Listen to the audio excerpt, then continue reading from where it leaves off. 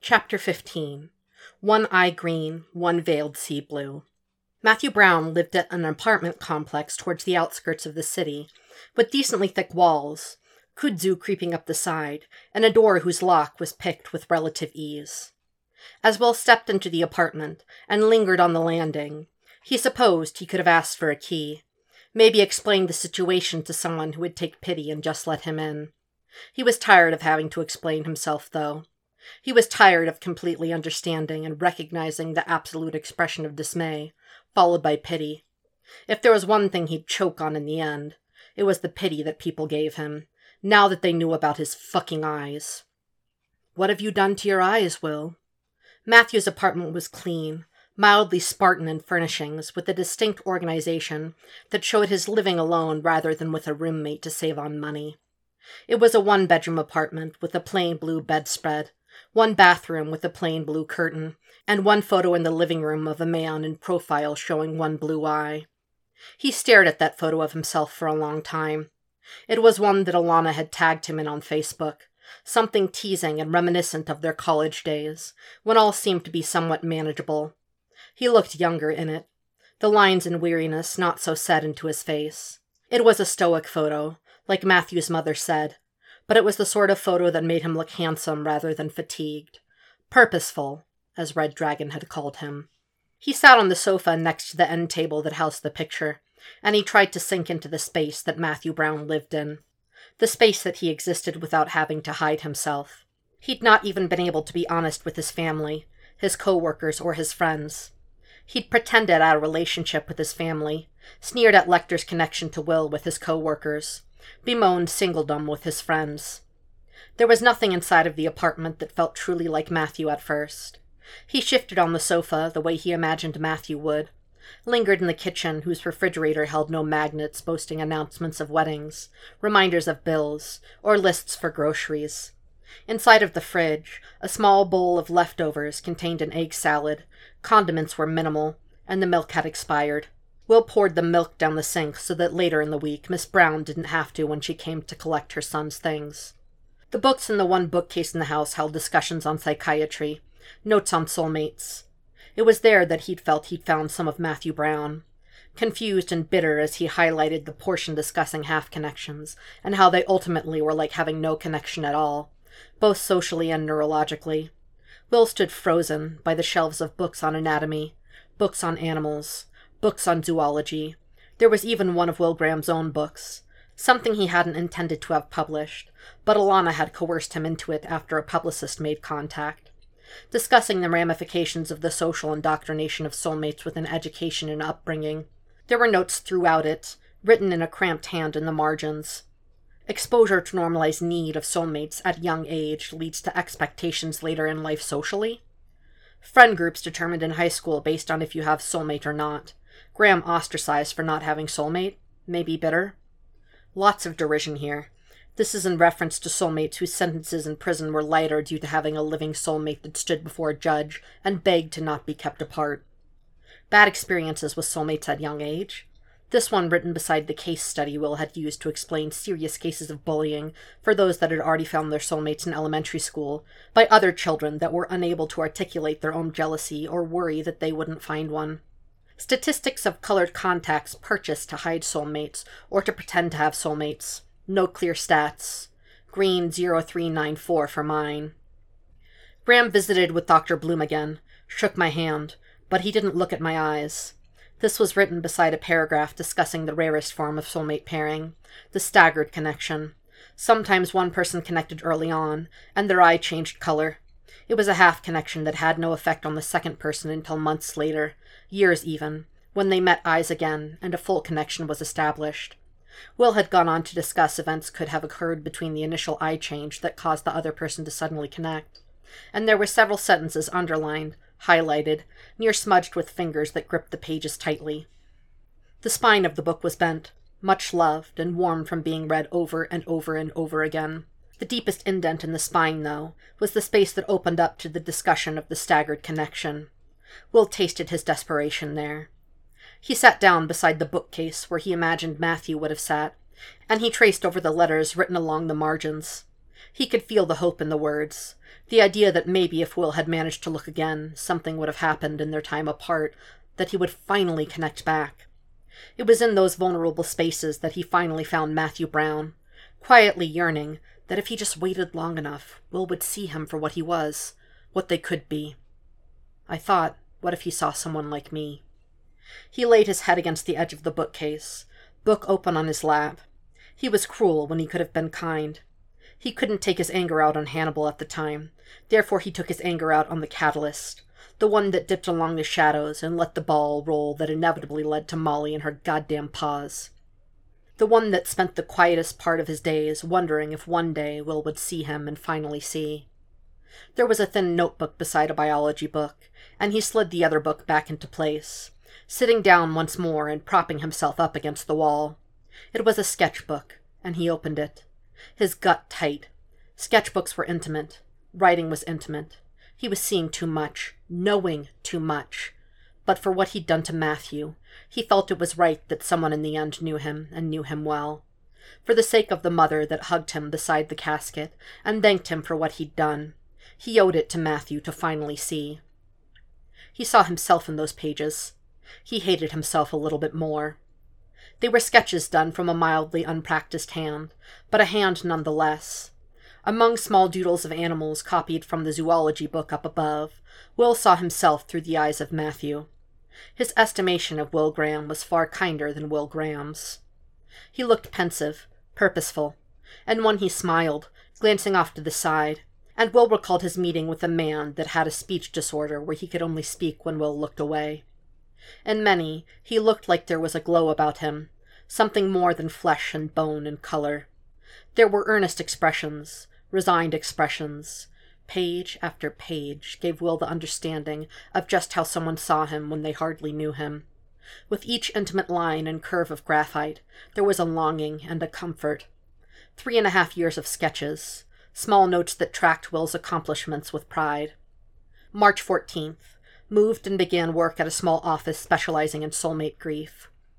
May 21st. Awarded certificate for best lectures on soulmate grief, quantified by the ratings and reviews of attendees. August 3rd. Positive review for work posted in the journal. October 12th. Appearance in court that aided in release of a soulmate wrongfully imprisoned. Cornerstone of case, his analysis. October 20th. Dating someone? How long? February 14th. Her name's Molly, and they're not soulmates. After confirming that Will and Molly weren't soulmates, he went back to his sketches and his notes of things Will had done, things that were public knowledge and easily accessible. Alana must have mentioned something around Matthew about Will and Molly for him to have known. He traced over the pressure of the word not for a long time. The sensation of relief at Matthew realizing that Will may not have connected to him, but at least he hadn't connected to anyone else either. He was jostled from his pained musings by the sound of the door opening, and he stood up quickly, tucking the notebook under his arm like it was his. A man he didn't recognize stood in the doorway, and he looked appropriately confused. "Who the fuck are you?" the man demanded. Will noted the keys in hand, the name tag at his belt. He thought to maybe placate the man, maybe explain himself. The words were jarring in his throat, though. Instead, he gestured towards the photo of himself on the end table, like it should explain everything. People are impressionable when silence spreads and gaps exists. They make explanations, create stories to placate themselves. People have a need to know, But when little information is revealed, they make the information. This was no different. Will saw his eyes leap from Will to the photo, then back to Will. Thoughts tumbled, shifted, and before Will's very eyes, he saw the man create a world within himself. A world where Will was a soulmate that just endured the wrenching loss of losing his other half. "Oh, you were Matt's." His voice trailed off, and he nodded. "You look... Hell, sorry. I just never seen you around. I'm his landlord. Well, I'm the landlord's son." "Nice to meet you," Will managed. "I'm leaving, if that's all right." "Yeah, shit, man." "Yeah." Will passed by him, and there was that fucking look again. Pity. He despised the pity. He paused in the doorway, notebook tucked under hand, and he glanced back. "His mother's coming to get his things later this week," he said. You don't want them?" "No." Will left him with that silence as well. Let the man make his excuses as to why he wouldn't want his soulmate's remaining things. Driving back to his hotel, Will supposed that it only made sense that if he'd just lost the most important thing in his world, the last thing he'd want is to have to remember it. The woman he sat down across from was aged, both from time and from a life of secrets.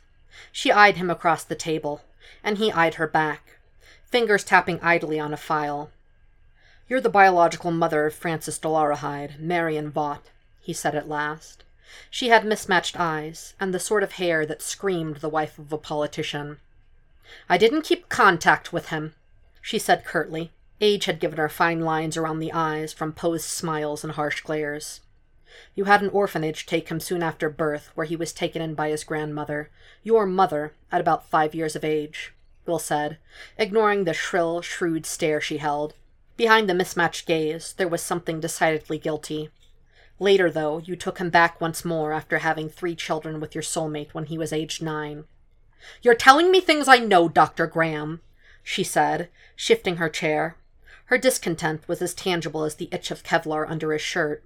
"Is there something wrong? He died a few years after he married that woman." Her sneer told him exactly what she thought about Reba's skin color. The derision was an itch he couldn't reach, and he frowned. "As a soulmate psychiatrist, my specialty is in the studies of the psyches of children, whose minds are still developing within a culture of soulmates like ours." He once saw a psychiatrist that was working with him on the grievances regarding soulmates, and we've attempted to analyze his mental state for our work. "What do you think I can give you that a shrink can't?" He didn't speak of his childhood very much. Only a month or so after you took care of him once again, you had him taken back to the orphanage under unknown circumstances. He'd been watching her face, and when he emphasized unknown, an odd sort of spasm twitched near her right eye. "It's been so long that I can scarce recall." She sniffed delicately. "He burned their house down, you know." "I think you can recall," Will replied. "I really can't." They considered one another from across the small desk, a spare office he'd borrowed from a local counselor's business Dr. Avery had contacted for him. While Will's face was grave passiveness, hers was defensive, a stark expression of a shuttered window with no way to peer behind the curtains. "I think he killed an animal," Will said at last. "Is this how you speak to your clients?" Marion demanded. "You're not a client," Will replied. "I think he killed the family pet, and you sent him away for it." The horror, unmasked at the ease in which he revealed a sordid family secret, was palpable. Will wondered if he reached out, he could touch it with his bare fingertips, wrestle it into something substantial so that he could understand Red Dragon through the mother that abandoned him twice. "That little shit wasn't normal," she said at last, "and my husband, my soulmate, just got sicker than sick after he was there. Lost the election, lost face with the community because of that boy." "The 3 children you had with Howard Vaught were well aware that they were the product of a soulmate union, and that Francis Dolarhyde was not," said Will, ignoring the way her hands clenched a small handkerchief in her lap. It was reminiscent of old Southern women in church, trying to wrangle themselves together when they heard something particularly spiritual or troublesome. "Just how did that line manifest in your home?" "I don't have to deal with this. You know, you people call me, make it seem like this is something important. He's not even alive, and everyone is trying to make me take responsibility for something that isn't mine." She stood up to leave, fumbling with her purse as she strode towards the door, cardigan slipping off her shoulder with the weight of the purse swinging wildly. "Miss Vaught," Were you aware that he was being abused?" She paused at the door, turned to consider Will with a furious, horrified expression. "Excuse me?" He didn't speak of his past with his psychiatrist, but he did speak of his dreams. Nightmares of scissors held against his genitalia, threats of emasculation, brothers that weren't brothers slamming his face to a mirror repeatedly after a lost election. Were you aware of these things occurring in your home? Or did you simply not care because he was the product of something that wasn't your soulmate, therefore his existence was inconsequential to you? Will hated doing small speeches like that, words tumbling and falling like rocks that crashed every which way. He'd hit his mark, though. The longer he spoke, the angrier she became. The more embarrassed she became as she hissed, stalked closer and leaned over the chair she'd once sat in, fuming. "He took my beautiful daughter's cat and strung it up," she snapped. "And he had a face not even a mother could love. My mother held his life over my head like some sort of trump card because I didn't want him. But in the end, he was just like her, and they burned their homes around themselves until there was nothing left. Neither one of them had a soulmate for a reason, Dr. Graham. I'm the only one in my family that did. And what's that say about them?" "I think that says more about you than it does about them, Miss Vaught," Will replied calmly. "That you would turn one child away for not being the product of a simple chemical reaction in the brain." "Fuck you, and don't ever call me again," she snapped, and she stormed out of the office, slamming the door behind her. Will sat in the aftermath of her guilty fury, and he felt that he understood Frances Dollarhide a little bit more. The thing he was searching for behind the mirrors in Miss Hess's and Miss Panther's eyes. He got a call much later, as he sat in his hotel room and turned the bottle of whiskey around in his hands. It was almost gone, a testament to his commitment of numbness and his commitment to drinking himself into oblivion when he didn't have to fire on all pistons. He was only guilty at Beverly having wasted so much money on the bottle when he'd partaken of it with a gluttonous need that well drinks could have provided for less. It wasn't Molly's phone, nor was it the landline to her family's house. Will decided to answer, head propped to the side to hold up the phone as he poured himself another glass. "Hello? Working late, Dr. Graham?" "Good evening, Hannibal," Will said wearily. He wasn't sure whether or not to be surprised. He'd stayed well enough away after Hannibal agreed to help them, unable to fathom staring at that space between them with no way to really close the distance. It infuriated him. The fact that it infuriated him disgusted him. "You don't sound as though it is a good evening. In fact, I'd say you're 3 glasses into a rather potent form of whiskey." "Do you feel drunk when I'm drunk?" Will wondered. "You once informed me that the emotions are only felt in extreme moments. For the time of our connection, I've come to the conclusion that either you are only able to feel things in extremities, or the distance has heightened my ability to feel your emotions due to your refusal to come close to me for the time being." Hannibal paused to allow Will a miserable laugh. "However, when you drink, it is a muted thing. The longer that time passes, the more I find there to be a far more frequent bouts of muted emotions." "They call that alcoholism," Will informed him. "Does Molly know that you have fallen off the wagon, dear Will?" Her name in Hannibal's mouth was wrong. All wrong. Will studied the lovely color in the glass, reflected every which way by the lamp next to his favored chair, and he sighed dismally. "Molly paused us," he confessed, "and it's not because of the alcoholism." "My dear, are you trying to inform me that it's because of me?" "She wasn't pausing us before you came along, that's for damn sure." Hannibal was quiet, and Will wondered what sort of secrets he kept, what sort of thoughts he was latching on to without sharing. He sipped the whiskey, savored the feeling of numbness that it provided. The afterburn was much like how his skin felt whenever he was too far away from Hannibal, and that sort of torment was something he was more than happy to deal with. "I've been informed that I'm to be moved tomorrow," Hannibal said, when Will didn't elaborate on Molly's ill-fated pause. "You're finally getting what you wanted." "What is it that you think I want?" Hannibal asked. "To be closer to you? To have reason to be moved near you?" Will snorted. "Nothing so romantic. You wanted a way out of that institution, and I've provided it." "An implication that the benefit of being close to you is somehow subpar to the idea of being let out of this infernal place. Rest assured, Dr. Graham, I am also looking forward to being exposed to you without this wall between us once more." "Touch-starved?" Will taunted. The moment he said it, he wished that he hadn't. It sounded almost flirtatious, Something he'd say to someone he wanted to touch. A wicked, dark part of his mind whispered, "Don't you, though? Don't you want to touch?" "As much as you are, I think," Hannibal replied dryly. "Although with the alcohol you've supplied yourself with, it's difficult to tell. Was that your intention?" "Why did you call me Hannibal?" Will asked, exasperated. "You can hide many things through your use of self-medication, but you can't hide your pain at your dear Molly pausing you," Hannibal said. "In your mind, everything you've done now seems almost inconsequential, that you can't return to her and say that all is well." "I don't want to talk about that," Will snapped.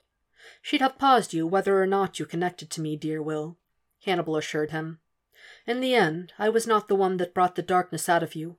I merely showed you mine in return." Will finished off the whiskey with a vengeance, slamming the glass down with a little too much force. He thought about pacing, about throwing a few more things, about cursing the shadow of Red Dragon lurking nearby. But ultimately he slumped down farther in his chair and swallowed heavily, the room hot and blurring around him, like the landscape was melting at his very feet. "You don't have to remind me," he whispered, aggrieved. "I am well aware what sort of person I am, Hannibal. The kind of person that I will always be." Will didn't have to see Hannibal get strapped into something much resembling a dolly that packed large boxes for delivery men. Nor did he have to see him get wrapped into a straitjacket. He sat outside of the Baltimore State Hospital for the criminally insane the next day, and the early morning, and enjoyed a small cup of coffee that didn't come from the BAU break room. The last time he'd shared a cup with Beverly, he'd had to ruminate on the taste of 2-day-old, reused beans. She hadn't been sorry in the least when he'd pointed it out. Beside him, a soulmate argued on the phone with someone, head dipped down. Their whispers were harsh, prickling things. "I know she's in prison, Mother, but oh my God, did you really just say that? Really? She's mentally unwell. You can't just—" No. Yes, God, I know, but—" Her voice trailed off, and she cast a side eye to Will, who pointedly tried to ignore her. "Look, I know you think this is just stupid. You and Dad aren't soulmates. But you have no idea what it's like. I can't just stay away. I can't just—" A pause as she scrambled for words to convince her mother of her dubious choices. "I could walk up to anyone with a soulmate, and they'd tell you the same. You can try to stay away, but sooner or later it pulls you back. She's always kind to me, Mom, and we were dating long before she ever killed those people." Will brushed his thumb over his lip to rub away a small, secretive smile. "You know what? I don't care what Pastor Mark says. How can you call it a sin if God made us soulmates? Because it's a girl? Would you care if I connected to a boy that killed people instead? That's so homophobic!" The voice on the other end grew louder, but Will couldn't quite make out the words. "Oh my God! Okay! Fine! God!" She hung up and threw her phone into her purse. Righteous indignation. Will sipped his coffee. He could taste her pain as much as he could taste her longing. It didn't mix well with the coffee. "Do you have a soulmate in there?" she asked glumly. "Yeah." "Worker or inmate?" Will glanced at his watch. Freddie's article had been out for a few days now. "Inmate," he said. "How long?" "Not too long. My mom, she says it's not worth it. But you know, right? You know it's worth it?" She was desperate. She saw his mismatched eyes and needed reassurance from someone that knew. Will watched the army of vehicles roll up, 4 police cars and a transport van.